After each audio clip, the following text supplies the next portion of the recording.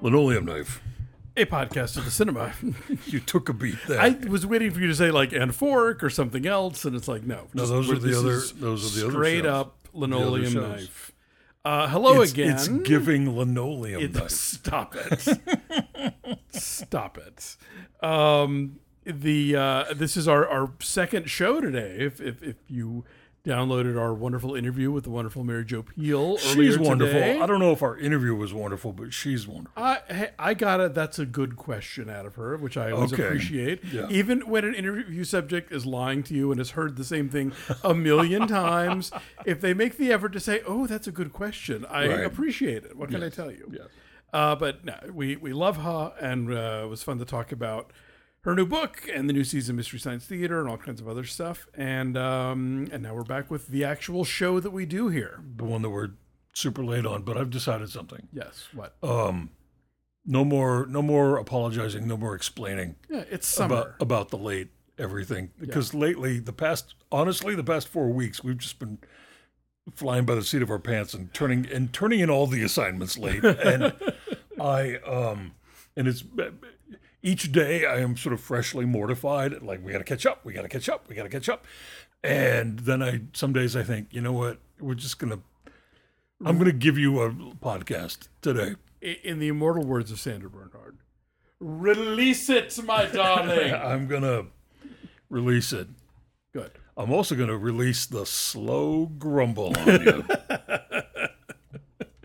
Why do I read you these bad reviews? Somebody doesn't like us, and they said I had a slow grumble. Well, they said the show did, but which is true. No, come on. They're talking about me. We know who they mean. I mean, it's true. I'm a slow talker. Yeah, it's a feature, not a bug. I'm a slow talker, and that's the way it goes with me. Yeah, there are a lot of pauses while I collect my thoughts.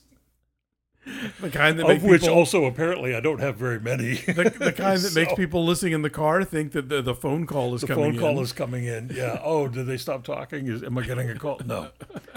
He's just Harold Pinter over there. Yeah, he just doesn't know how to finish a sentence in a timely manner. But you're here now, and that's what matters, listeners. Them. What's my name? Say my name. You're Dave White. I'm Alonzo Duralde. We're film critics. You can read our stuff at The Wrap. I host other podcasts. We are married to each other. Yes. Welcome. We were just on the mic on the mic check. We were talking about it's giving. Yes. And how, which is not a holiday. It has passed us by. I mean, like, we're old. Yes. Is part of the reason. Like, it's not a. It's a young queer thing to say. I think we were around for part of it's giving me life, but we were not around for it's giving adjective or it's giving noun. You know. Right. Which is a whole other thing. I mean, we were around. We've been here for years. Yes, we've Don't gone. Call it a comeback. Thank you. We're not going anywhere.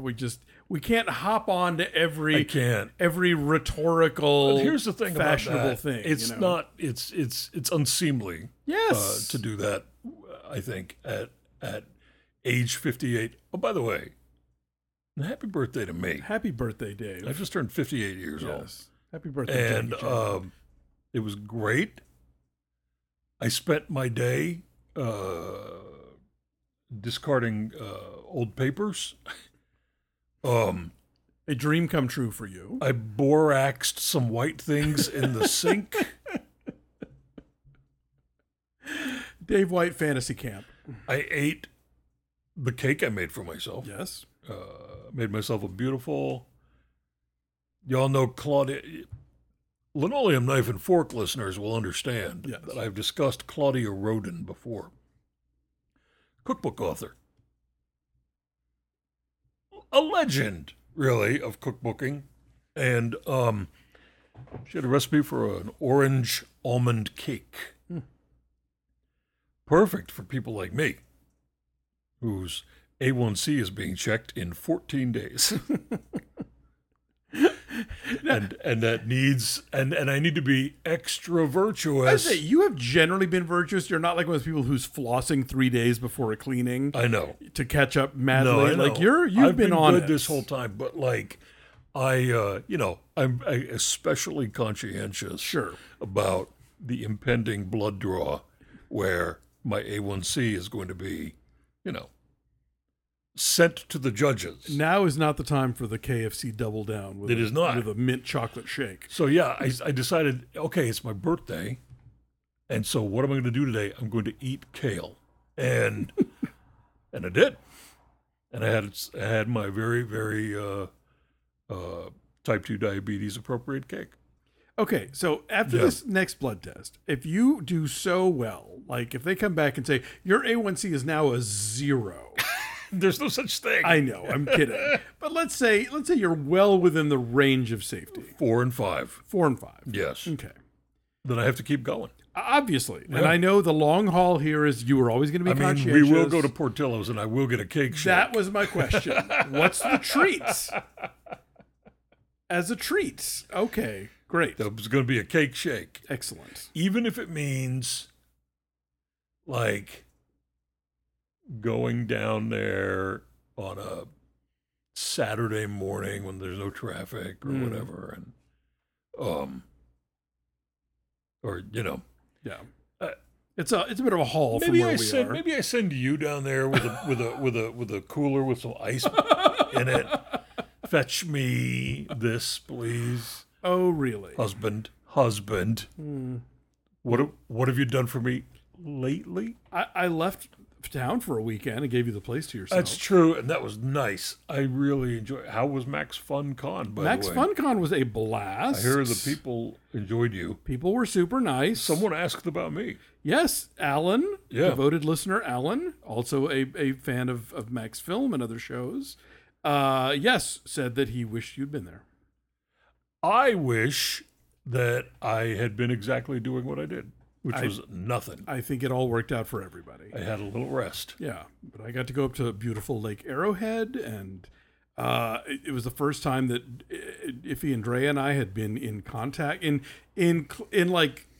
the same room. In the same room, since the hugging each other. Yeah, since the Cats screening we went to Whoa. in January of 2020, the Rowdy Cats screening at the Draft House. You texted me in the middle of the day on Saturday and said, "Is it okay if I take off my mask for the panel?" And I was like, imagine me scolding you like Natalie Merchant right now. Well, again, okay. Do as you see fit. I can't believe we're getting into this. As I explained to you. Believe it. Oh, believe it. The room that we were in. Okay, so this place is the whole facility up there. UCLA has it. It's a conference center. Yeah. And when we arrived, Drea described it as being like Kellerman's from Dirty Dancing, because it's like Right. these sloping hills and the tennis court and the pool and the cabins. Anyway, the conference room that we were in had like outdoor patios on both sides. So it was not like we were hemmed up in the middle of the building. Double doors at all four corners of the room were wide open and letting in circulating air from outside. The stage was above and distanced from the rows of seats. And so, given all of that and the fact that I was going to be up there Seemed with reasonable with at the just time. Drea and Iffy, and we were already sharing a house together and breathing in each other's spaces. According to Alonzo Duralde, it seemed reasonable. Well, at it's the time. Thursday now, Yeah. and I'm And you're fine. fine. You're fine. I'm fine. It's fine. Fine. Fine. Anyway, I had a It great was time. bad for like 10 minutes, and then I was like, someone's not sticking to the plan. And then I texted you and said, okay, I can't be mad at you for a long time because you're very pretty. But if you bring me home a COVID, I will have you assassinated. Yeah, well, too bad for you. I'll tell you something. I made that same joke to a friend on Instagram, and my comment was immediately removed. Yeah. It turns out that you can't joke about You can't assassinating make- your that's- friends on yeah, Instagram. that's not a They funny don't like anymore. it. They No. don't like that, and they take your comment down, lickety split. And in the blink of an frankly, eye. I would rather that like it get disappeared all the time, including for the jokes, than not disappeared, because It's true. there are plenty of people out there who are who would be terrible. like, "Oh yeah, I mean it." Yeah. Oh yeah. Yeah, these are things you can just text your good friends and your Yeah, husband, exactly. and they understand You know, that you're not. within the circle of trust. They understand that you're not serious. Yeah. Or do they? Oh, stop it. Or are you? Stop it. Right. We do have some films. We do. To talk about 3, to be specific. We talk about Crimes of the Future. Mm-hmm. Talk about Fire Island. Yep. We're going to talk about Benediction. Yes. And we're not going to talk about Hustle yet because you haven't seen it. I and guess I'm going to watch I it. want you to because it's I astonishingly heard good. you being very delighted by it. Yeah. Yeah. I was not. When you tell me, oh, there's an Adam Sandler sports movie on Netflix, great. Sure, yeah. And then I watched it and I loved it. And it's directed by Jeremiah Zager, whose first film was We the Animals, which was really great, which we screened at Outfest as one of our centerpieces the year that I was there, or back when I was there. And yeah, it's really terrific. I recommend it, but we'll talk about it more next time after Dave has seen it. Crimes of the Future. Mm-hmm. Let's do it. Let's be gay and do crimes. I love David Cronenberg. Sure. Crash is an all-timer. Yep. Your favorite of his? My favorite Cronenberg? Mm-hmm. Well, there's The Brood, Yeah. which is, come on. Sure. There's Dead Ringers, I think that's kind of where I got to go. As The Fly, The Fly, yes. But then there's also like A History of Violence and Eastern Promises. History of Violence, Eastern Promises. Don't make me pick among my babies. I'm not saying that they aren't all terrific in their own way, but if you had if there's one that you're like, yeah, this is my Crash. Okay, It's gonna be Crash. I think mine's Dead Ringers. You got to but, pause that recording because I'm fixing to sneeze. He did, in fact, sneeze. Did you gesundheit me? Jesus Maria. Oh, thank you. Okay. Crimes of the Future Yes. stars Viggo Mortensen, Lea Seydoux, and Kristen Stewart, And Don McKellar. That Don McKellar from Canada. Yes.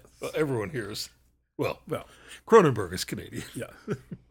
I met Don McKellar at the USA Film Festival once, and we hung out, and he was very charming. What was this for? Highway? No, this was much more recently. I'm forgetting now what Last movie Night? it was. No. Those are like 90s movies. This was in the Oh, I last see. 10 years. Oh, so this was recently? Yeah, this is when I went back for it. Yeah. All right. So it's the future, hence the title. A title he's used before. This is also a title he's used before. Thank you. Yes, correctly. A performance artist couple, Saul and Caprice, played by Viggo Mortensen and Lea Seydoux. Their art practice is that he can grow new organs inside his body. Mm-hmm. And that what she does is surgically remove them on stage. I have a question. Yeah. Okay. We're told at the beginning of the film that in the future, no one feels pain. Correct. And so that's why people are just like pulling out, doing surgeries People have evolved in a lot of unusual ways. willy-nilly. Yeah. However, Viggo Mortensen spends much of the movie racked with pain, with other Yes. kinds of pain. Yes. And no one ever delineates the No, difference they don't. there. Okay, I They just don't. want to make sure I didn't miss something. So he grows the organs. She takes them out. Sometimes they get little tattoos on the organs. And They use funky devices and machinery. very cool penetrating objects that Yeah. go into the body. Like, come on. Like lots of Cronenberg movies. Yes. Things going into people's bodies. Carol Spire, once again, the production designer, and once again doing that very sort of like Giger-esque, Yes. machines that look like bug exoskeletons and Right. scalpels that look like bony skeleton fingers. He's got his own D-box seat that feeds him. Yes. And It looks like it's made of cellulite and tumors. and the food of the future is just, orange goop. yeah. Um, Unless you're in the plastic eating unless cult, you and are you get a part- really cool yes. bar of things. Yeah, there's a cult of people who eat plastic, and they eat little candy bars that are made of plastic, and Yeah. they live on them, really. Yeah. The film begins with a child who has been born with the evolutionary trait of living on plastic. Yeah. That child is eating a plastic bucket at the beginning of the movie. His mother subsequently murders him because she doesn't want him to have that life. This happens in the first, 3 minutes of the Yeah, movie? not a spoiler. It's the inciting incident. Yeah. We don't hear about that kid or the mother for a little while until the kid's father shows up, played by Fellow Canadian. Felicity superstar Scott Speedman. And who, by the way, is that good looking in person? I saw him getting coffee one day over in Silver Lake, and I was like, oh God, it's like the sun is I blinding can't me look right directly now. Yeah. at it. And, it's one of those guys who's going to be like 150 years old and still like... Extremely handsome. Yeah. Yeah. So, maybe he will evolve the capacity to eat plastic. to eat plastic and Like grow the character in the grow film. new organs. All right, so the performance artist people are growing in fame. Yeah. And so they are, sort of summoned to the National Organ Registry. These are two people who keep track of people who are growing new organs. They are less bureaucratic functionaries than they are fan club presidents. This is Don McKellar and Kristen Stewart. We will talk about Kristen Stewart's performance soon. I'm not... Alonzo I'm and I not have butting in. we have a disagreement. But these two are kind of awestruck. yeah, Starstruck in a giggly way. Yeah, by Saul and Caprice. They're breathlessly excited to be in their company.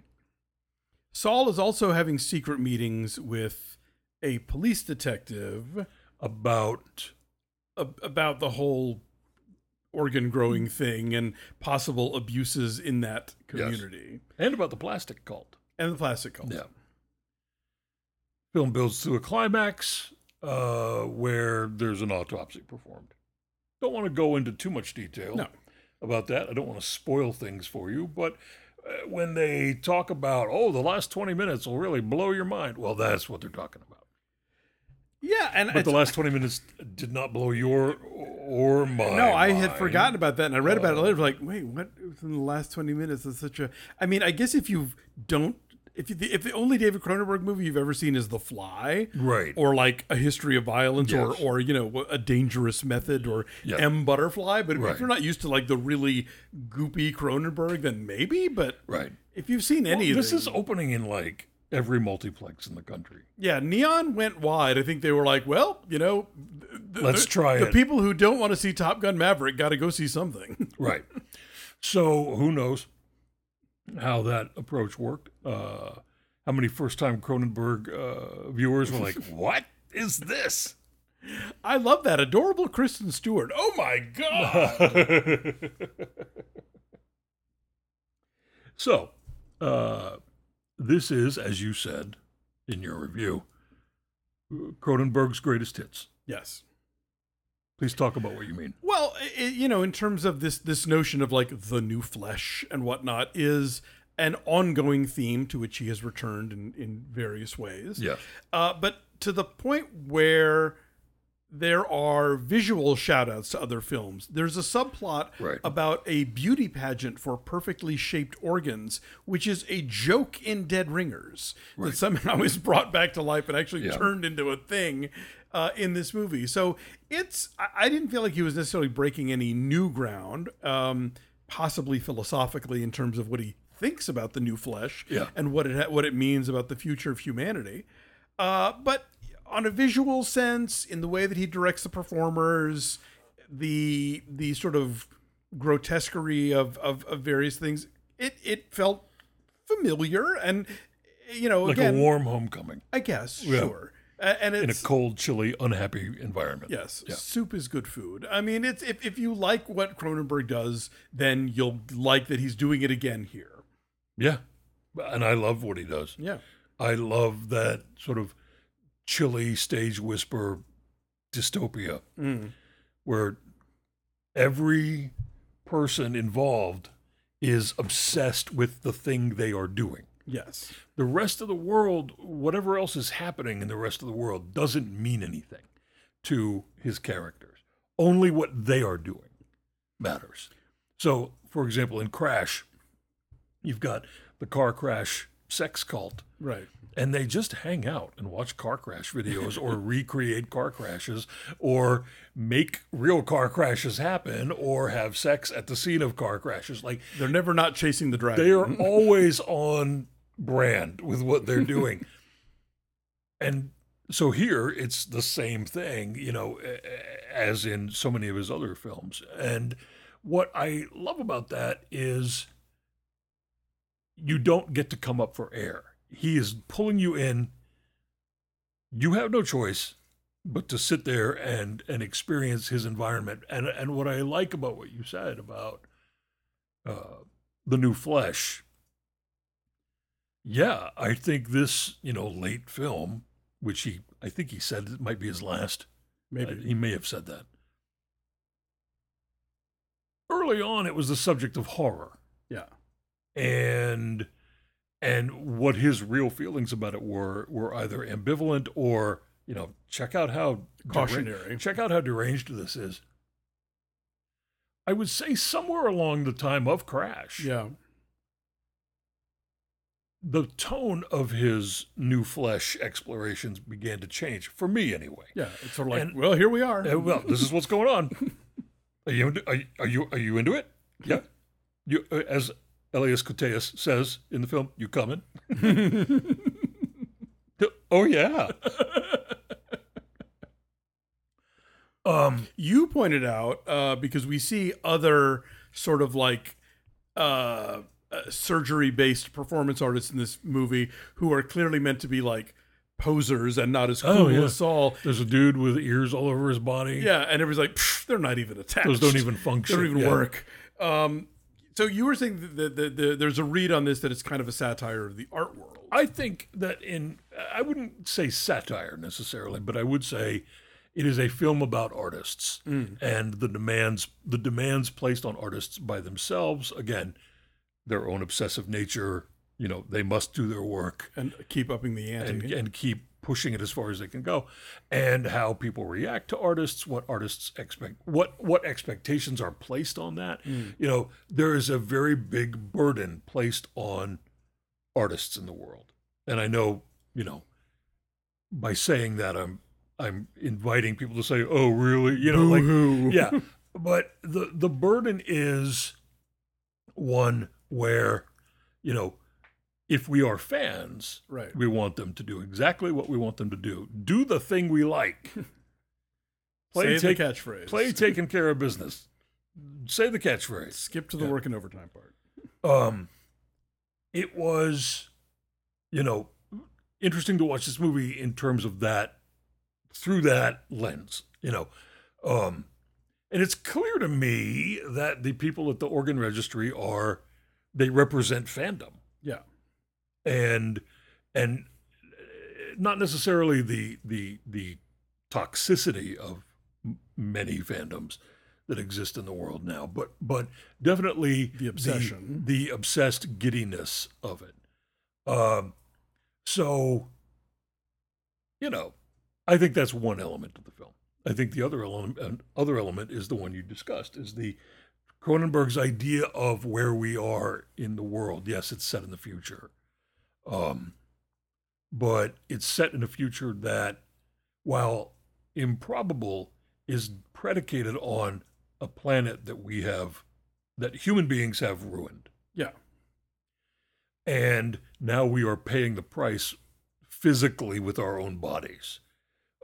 And so are the people in this film. They have developed, an evolutionary trait that involves eating plastic. To what end? I don't know. That involves growing new organs that are functional or superfluous or damaged or, whatever they are.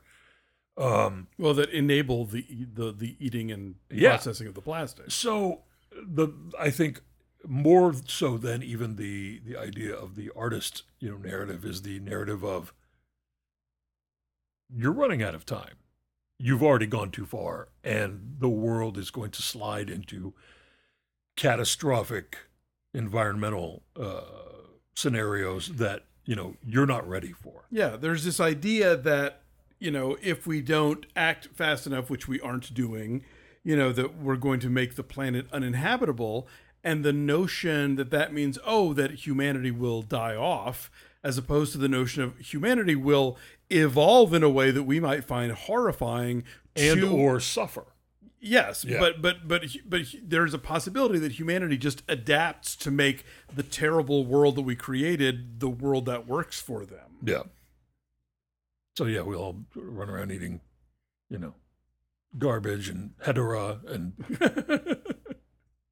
everyone's got little hedera pets. So we're not eating hetero, right?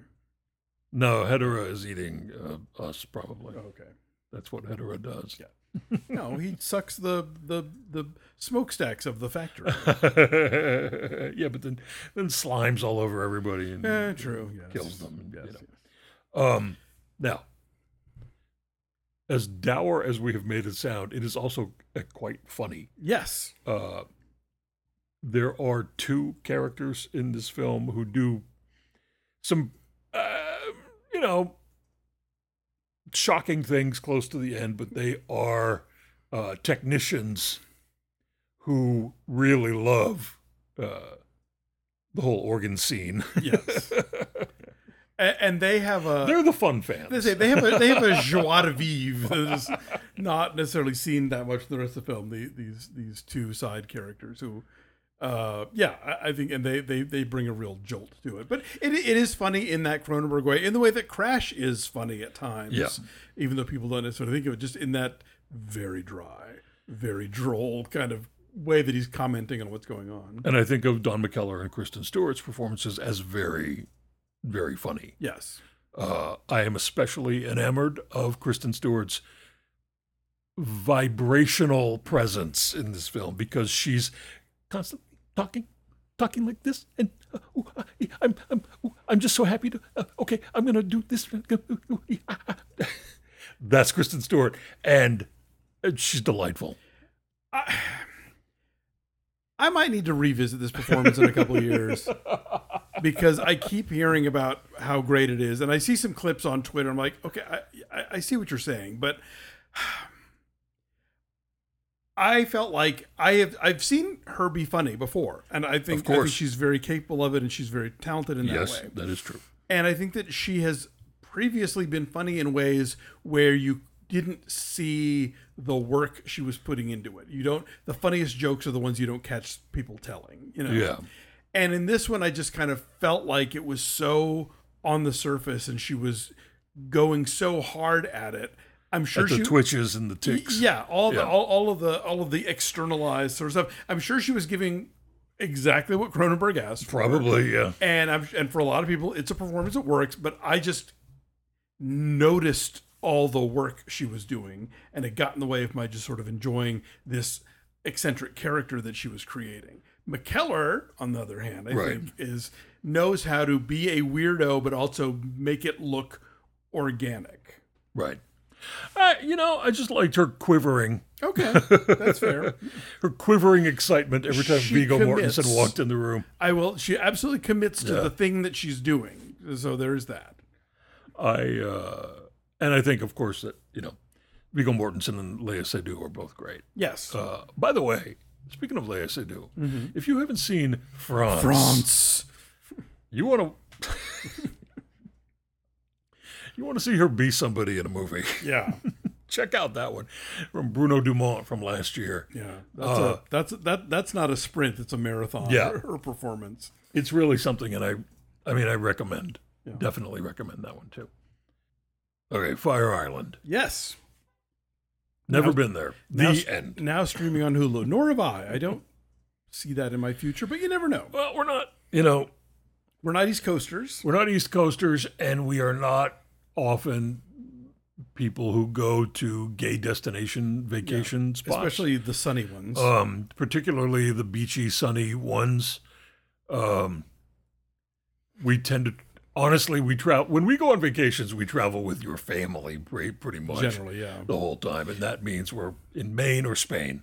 But like, even on, like, if we were to go on like a gay cruise, you would want to go to the fjords way before you'd ever want to go to a beach. I want to go to the Finland, Alaska, the Arctic. Yeah. Yeah. When it's the 24 hours of night, that'd be okay. But if it could be 24 hours a day, you got to be careful. No, I don't want that. No, nobody wants that. Talk about Fire Island, please. Okay, so Fire Island is written by and starring comedian Joel Kim Booster and directed by Andrew Ahn, who is a favorite of mine. He directed my number one fiction film of 2020, which was Driveways. And the beautiful, tender, moving Driveways. Which, if you've not watched, good heavens, go find it. It's on Canopy and all the places. He also his debut feature was a film called Spa Night that premiered at Sundance. It is also, I think, really terrific and has a great central performance. And both of these films are very character-based and intuitive and heartfelt. And so his sensibility grafted onto what is a sort of often big and boisterous romantic comedy. Very mainstream romantic comedy. Yeah. I think elevates, lifts all boats, basically. The Jane Austen is mentioned in the first 30 seconds, and this very much follows the Pride and Prejudice with the occasional dollop of Emma scenario, but it set obviously on the gay resort of Fire Island. Joel Kim Booster and Bowen Yang play best friends. They are heading out for their annual week on the island. They are kind of scraping it together. They mainly make this vacation work because their friend, played by Margaret Cho, owns a house there. And no one in their friend group is rich. Yes. That is a very Pride and Prejudice state of being. Yes, and that's going to be important later because Bowen Yang's character falls in love with this adorable doctor who is staying with a bunch of snotty rich queens on a very schmancy house right on the beach. Yes. So you've got your class differences. Throw in your racial differences. There's like of the rich It's group. not just racial differences. It's straight up white racism. Well, yeah, permeating the entire week. There is one Asian guy among the Richies, played by Conrad Ricamora, who's plays a lawyer from L.A. He and Joel Kim Booster's character immediately can't stand each other, which of course means they're going to fall in love. Yeah. After a competitive discussion about the short stories of Alice Munro. Yes, as you do. I appreciated that, really. This is a fun queer rom-com that has some ideas in its head and a director who knows how to treat the characters seriously, treat their relationships seriously, and know when to pull back rather than like go for the wacky moment. I was really delighted because this is a movie that from the moment I heard about it, I was like thrilled and also nervous. Well, yeah. You hear about certain projects and you think, oh God, don't mess this up because I really need this to be good. And for me, it is. This is a lot of fun. It's smart. It's sexy. It represents, I think, kind of a new paradigm of queer movies where they are addressing each other more than they're trying to address this fictional straight viewer who Yeah. needs things explained to them. Right. But at the same time, it doesn't feel like it's cloistered in a way that like only queer people are going to be interested in watching this or will want to watch it. Right. So I kind of like that we're moving into that area of like, here's our stuff, and if you're paying attention in the culture, you know what we're talking about, and if you don't, it's on Hulu. You can Google it. Yeah, you can go Google it. But first, I want to talk about the Jane Austenisms. Okay. Here, as we said, the main core group of friends, they can only afford to go there because their friend owns a house. Yeah. And the way that they are willing, for the sake of that fun, to endure, really terrible people. Yeah. And based on, the fact that they're surrounded by rich people, and they're surrounded by white people who treat them condescendingly in really racist ways. Yeah. I did hear somebody talking about how they didn't like that the film was about people of color having to navigate whiteness. And I thought, right, so this is a story created by, starring Directed by gay Asian men. Yeah. And I think part of that story is navigating whiteness. Mm. And so the fact that it's part of the movie, I don't think it didn't diminish it. I don't think. I think it is just sort of like, well, this is what people of color have to deal with. Yeah. In queer spaces that are dominated by rich white people. Exactly. And it's not like it was a studio note. Like this No. is baked into how you wanted to tell the Exactly. story. And again, that is a Jane Austenism Yeah. adaptation. Sure. So the Mr. Darcy character obviously is here, and I did appreciate the tension between him and Joel Kim Booster's character. Yeah. How there was sort of like, you're not going to one up me on reading books, dude. I really loved that they managed somehow to work in a letter being written Yes. and delivered, like 5 houses down. A confrontation in the rain. Yeah, they picked their moments Yeah. to adapt and other parts to let fly and become and just be 2022 Yeah. queer. There's also the whole thing of, the Joel Kim Booster character, not somebody who's looking for a relationship, likes to have sex a lot when he's at Fire Right. Island, and why not?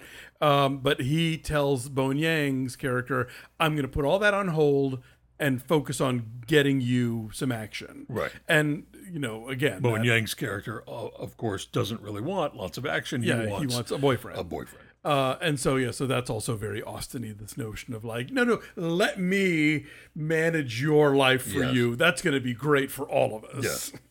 Yes. I think it is sweet and heartfelt in ways that I normally don't really care for. Oh, Mr. Slow Grumble. I am,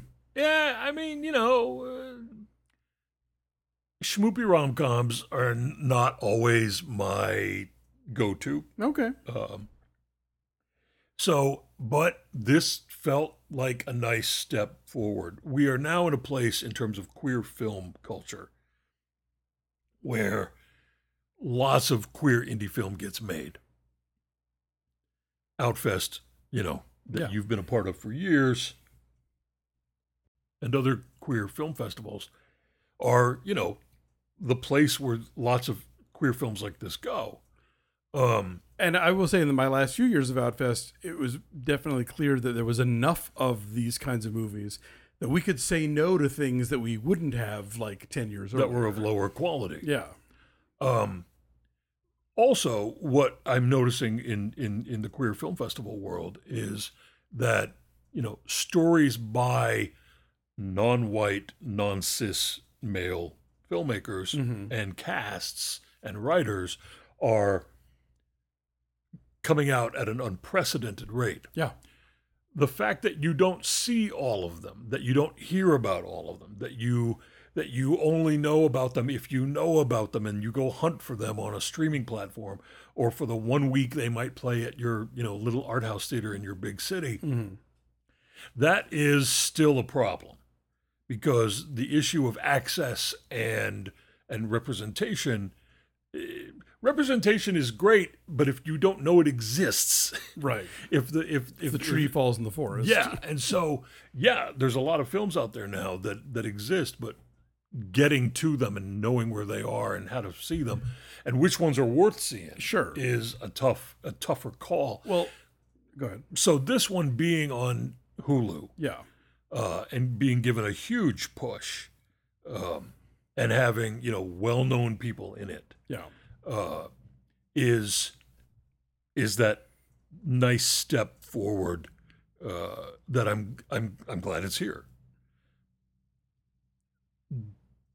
Do I want it to be funnier? I would like it to have been a little funnier. Okay. But if I'm going back to the Jane Austen comparison, right, everything everything she did was not a cavalcade of hilarity. Get the jokes out. There was romance. There was heartfelt stuff. There was, she was a romantic writer, and so, not to diminish her with that word at all, but that's and so my expectation when I see Bowen Yang and Joel Kim Booster, and I already knew who Joel Kim Booster was from comedy, stuff, and Matt Rogers, who's in it, Margaret Cho, I'm thinking, oh, this is going to be uproarious. Yeah, and it is funny, but that's not its sole intention.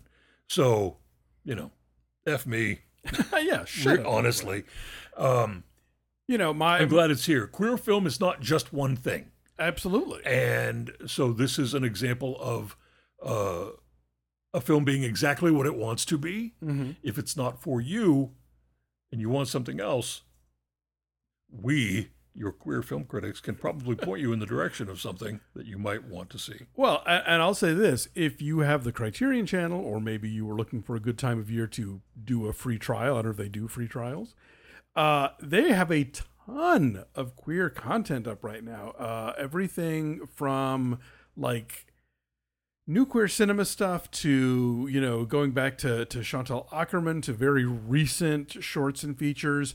They've brought back a Canadian AIDS musical called Zero Patience. Oh, yeah. I was a huge fan of in the 90s. I haven't rewatched in ages. I'm very excited to look at that again. Also like a whole musical section that includes... Zero Patience has singing buttholes in it. It does. By the way, musical stuff that isn't necessarily on the nose gay, like Gentlemen for Blondes, let's say. Right. But then also Ackerman's Golden 80s and The Hole and other stuff like that. So yeah, there's an embarrassment of riches of LGBTQ plus cinema happening on Criterion Channel. If Fire Island doesn't float your boat, but let it float your boat. Yeah, it's charming. I don't want to sound like I'm not into this movie, because I am. And I think the reason primarily that I am is I think Andrew Ahn, as a filmmaker, he has a nice light touch with human relationships. Yeah, he does not hit you over the head with stuff. It's very appealing. And he has an intuitive approach to how people want to behave with the people they love, and what they want from the people they love. Yeah. And that is something that you do get in a very lovely way with this film. And we didn't mention like the fact that, the friendship between the Joel Kim Booster and Bowen Yang characters, and how it's sort of in jeopardy over other stuff that happens in the film, becomes very important. And has real stakes to it. And so it's not just like breezy banter sex joke. Like it's there are real emotional stakes to this. Benediction, which I say would be a great double feature with Fire Island, just because it's about dudes who read too much to have boyfriends. That is not what Benediction is about. No, but it kind of. No, not really. It's about poet Siegfried Sassoon. Siegfried Sassoon was a real poet Yes. in the 20th century England. This is the latest film from Terence Davis. Mm-hmm. And y'all know we love that Terence Davis. Oh, also featured this month on Criterion Channel, a whole bunch of Terence Davis movies. Yeah. Siegfried Sassoon, played by Jack Lowden here, Yes. fighting with my family, and He, I was going to say Dunkirk, but like everyone all was in other Dunkirk. British men Harry under 30 Styles was in Dunkirk. So, he played that soldier. he played that soldier. He went to World War One, and he was, awarded a medal for bravery, and then he became a critic of the war. Yes. And because he came from, a nice background, people, friends of the family, were sort of like, you know what we're going to do? We're going to put you in a sanitarium for a while so that you don't get court-martialed and executed for criticizing the war. Yes. While he's there, he develops a sort of confidant relationship with a gay psychiatrist. Yes. And he falls in love with another patient who happens to be Wilfred Owen, Yes. another well-known poet of the era. And he gets out, and he basically becomes boyfriends with lots of different well-known gay figures of Between the wars. England, including Ivor Novello, Played by Warhorse. yes, Jeremy Irvine. Jeremy Irvine plays Ivor Novello. We call him Warhorse around here. He threw the first brick at Stonewall. He also threw the first brick at Stonewall. Sad. Jeremy Irvine is unfortunately the lead in the movie Stonewall. Yes. And we just won't blame him for it. No, Yeah. I can't. Wouldn't. So, sorry. And then he also has an affair with Stephen Tennant, who was like Yes. the sort of the team captain of the Bright Young Things. Basically, yeah. All this time, he is writing poetry about the horrors of war. Yes. So, in spite of the fact that he was silenced from being a vocal, explicit critic of the government while it was going on, his poetry sort of endures as this is what war does to people. It destroys them. Later in life, he gives in. He gets married, has a son, and he retreats, Yeah. going so far as to Convert to Catholicism. yeah, return to the Catholic Church or I think it's a conversion. maybe it's a conversion. I Yeah. can't remember now I think exactly. he starts at C of E. So Terence Davis has his own way of making films. Yes. They are gorgeous period dramas that are routinely infused with other media, film clips, music, singing. In this case, it's voiceover poetry, Newsreel footage. And he manages to weave these elements together so seamlessly and so gorgeously and with such a hush to them that I would say the quiet in a Terence Davis movie is almost a cliche. I've seen most of them, I think, maybe all of them at this point, and there is nothing more quiet than a Terence Davis quiet. No score going on, people just having very low-key conversations, but those conversations carry the weight of everything. Yeah. Because in this case, this is a man who spent his life flagellating himself when he wasn't creating art that looked inward and was a cry of protest. He was spending his time kind of hating himself. he lived in an era where you could just go to prison for being gay. Exactly. He did. This is a guy who came of age in the first half of the 20th century. Yeah. And yeah, the laws in England were such where they didn't have to catch you in the act. Like, just if they knew you were, Yeah. that was it. Off you went. Know. Siegfried Sassoon grows angry and bitter as you get older. And how do we know this? Because they cast Peter Capaldi. Yeah. Peter Capaldi plays the old version of him. This is the kind of movie that I'm loath to even call a biopic because that word carries such awful weight. I mean, it's become such a cruddy genre of late, especially now that it seems to be, it's considered to be by so many actors like their ticket to awards, you know? And so we've endured some really awful ones in the last decade, particularly, but I mean, it's often been a dumb genre.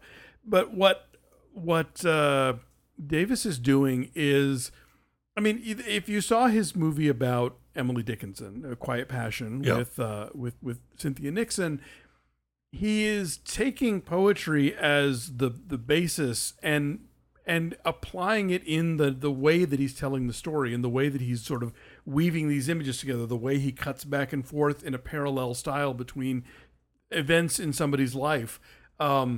It's very precisely controlled. Yeah, and it's like nobody else is doing it that way, and it's gorgeous and it's impactful, and it's resonant and it's also romantic. I really love this movie. It is. I don't know if they kept this in when we go on KCRW once a month and we talk to Madeline for 20 minutes and then they chop us down. Yeah. And we don't get to decide what stays and what gets cut. I don't remember if they said they cut this or not, but I said, this is my kind of Pride Month movie, a sad one, where the brutality of history is not forgotten. Yeah. And the sadness of it is not the external oppression.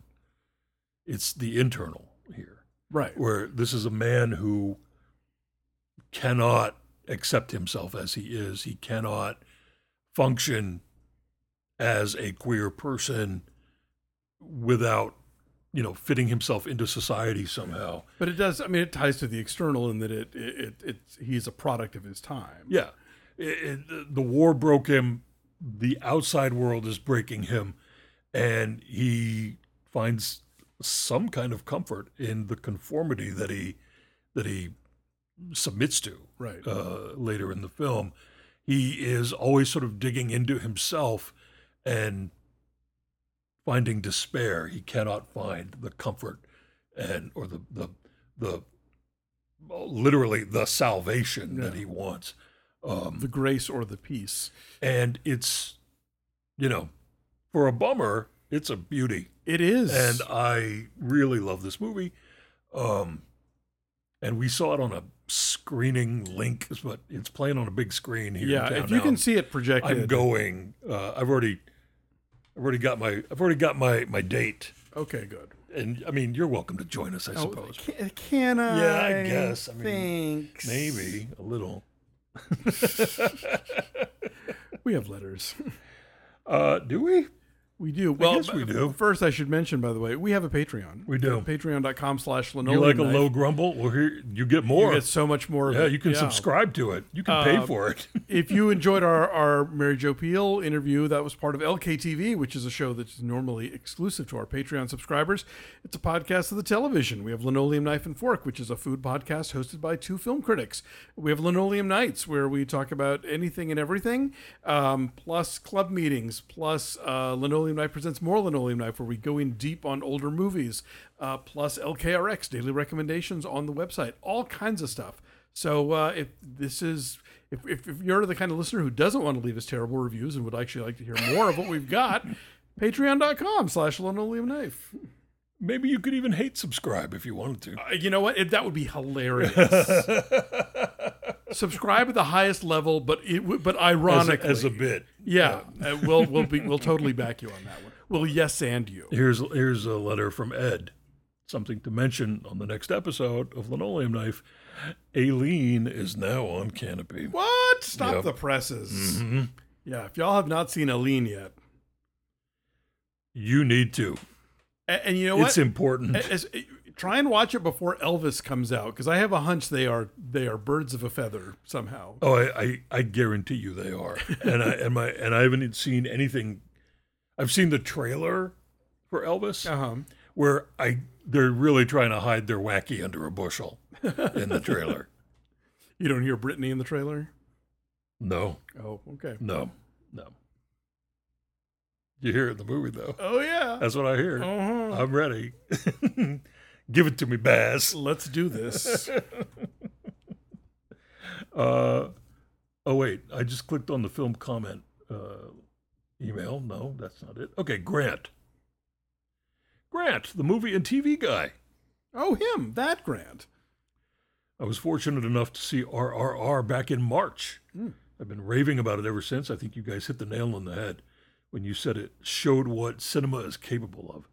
The only thing better than the movie was the experience. The movie started friendships between me and my fellow filmgoers. When this film was being tweeted about by Patton Oswalt, I had the biggest smile. Also, I just saw Petit Maman, based on your recommendation, and I cried for 72 minutes. Oh. That's how long it is. Yeah, pretty much. As opposed to RRR. Stem to stern. RRR is 2 Petit Mamans, plus some extra. And then some. Yeah. He says, I loved it. Thanks, as always. It's 2 Petit Maman and a Lux Eterna. Maybe. So there we go. Those are the letters of the week. Well, hey, thanks for listening, everybody. Do check out our Patreon. Take a listen if you like, if you have the time, if you have the desire, to other programs that I co-host, namely Breakfast All Day over on YouTube, but also existing as a podcast, to Maximum Film on the Maximum Fun Network, and Mondays I'm popping in on Deck of Hallmark, where Brandon and I have been going through a whirlwind of movies we have made each other watch. We just finished having a really fascinating discussion about Arnaud Desplechin's A Christmas Tale, which I thought I would show Bran, and he watched it. What a mistake you made. We talked about it. Anyway, that'll be coming up next week, so don't miss it. You can subscribe to the show for free at Apple Podcasts. Leave us a 5-star review, and we'll read that on the air. You can also leave us feedback in all the places that we stream, including Spotify and Google Play and Apple, Amazon Music, Stitcher Radio, thelounge.com, CastBox, Podbean. You can drop us a line at linoleumpodcast@gmail.com. Thank you, Blue, for our wonderful theme music. Pick up his stuff at bleu.bandcamp.com. And we'll be back next time with more. Until then. Goodbye.